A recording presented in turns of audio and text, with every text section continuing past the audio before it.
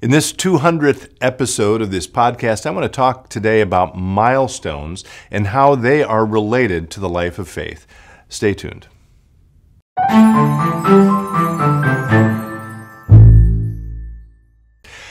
Hello, friends. Pastor Tim Westermeyer here, Senior Pastor of St. Philip the Deacon in the western suburbs of Minneapolis. Good to be with you all.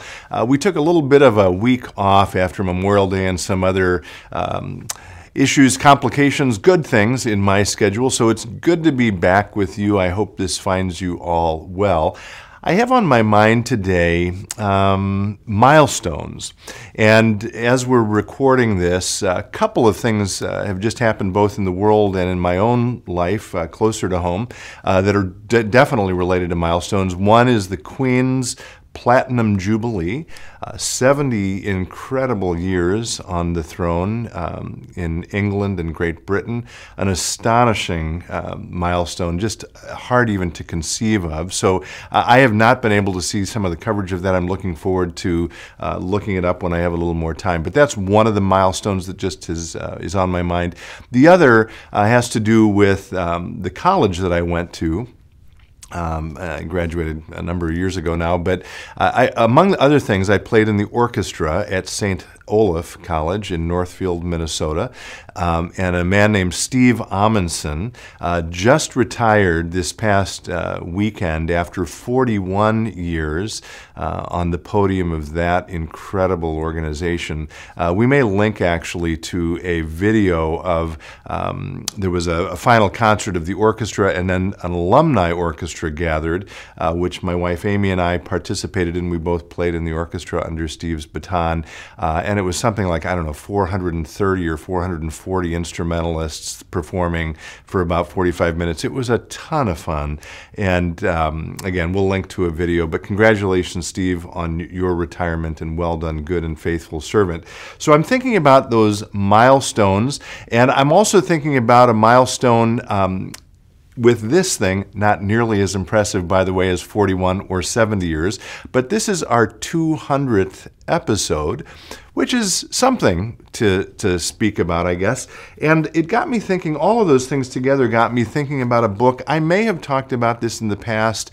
I honestly can't remember, but it's by a pastor and author named Eugene Peterson, called A Long Obedience in the Same Direction. And it is what prompted my thought about this was actually there was a wonderful video that Steve Amundsen was part of for this retirement celebration. And in that video, he talked about how, the 41 years happened not because he was thinking of 41 years, but because he was focused every day. I'm paraphrasing here, by the way, but he was focused on just doing his work. Doing the work of preparing the orchestra, of planning the concerts, of encouraging and supporting the college students who are part of that ensemble. And before you know it, you have 10 years, and then 20, and then 30, and then 40 under your belt. And the point of this book is in kind of a similar vein. Peterson is lifting up or focusing on a certain set of the Psalms from the book of Psalms, Psalms 120 through 134, which are known as the Psalms of Ascent. And they were psalms that pilgrims would sing or say as they made their way to Jerusalem for festival days.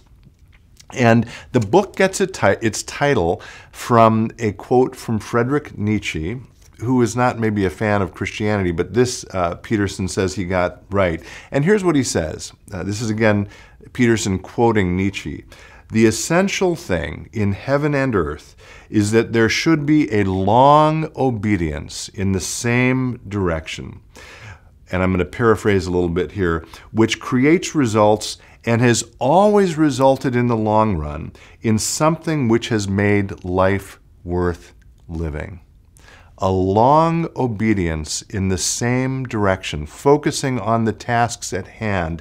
And even if those tasks seem boring or mundane or trivial or repetitive, that is ultimately what accomplishes things and leaves in the end a lasting legacy. On this same spread that I just read that quote from, Peterson talks about all of the things that work against along obedience in the same direction in our culture. And this was written quite a while ago, and this is more true today, I think. But things like novelty, or a desire for the latest and the newest, or today's passion for the immediate and the casual. Everyone is in a hurry, he talks about. He says that we're looking for shortcuts. We're impatient for the high points.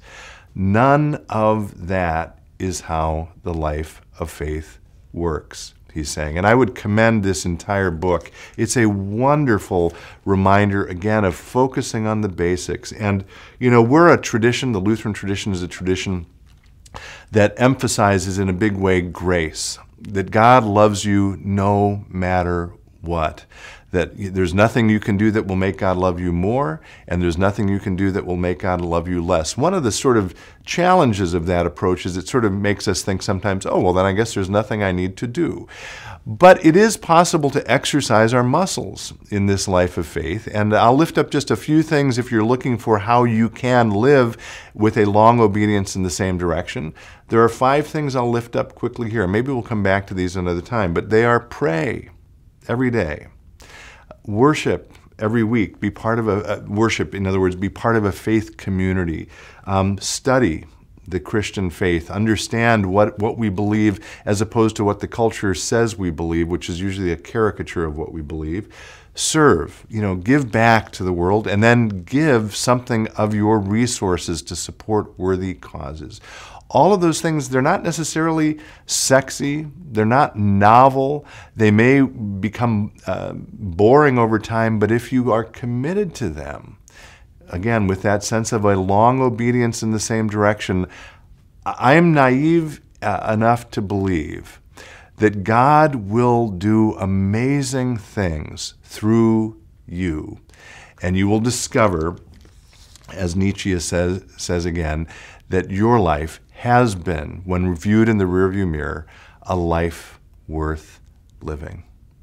It's so good to be with you. Thank you for being with me over these last 200 episodes. I look forward to 200 more. And in the meantime, be well, stay in touch, and God bless.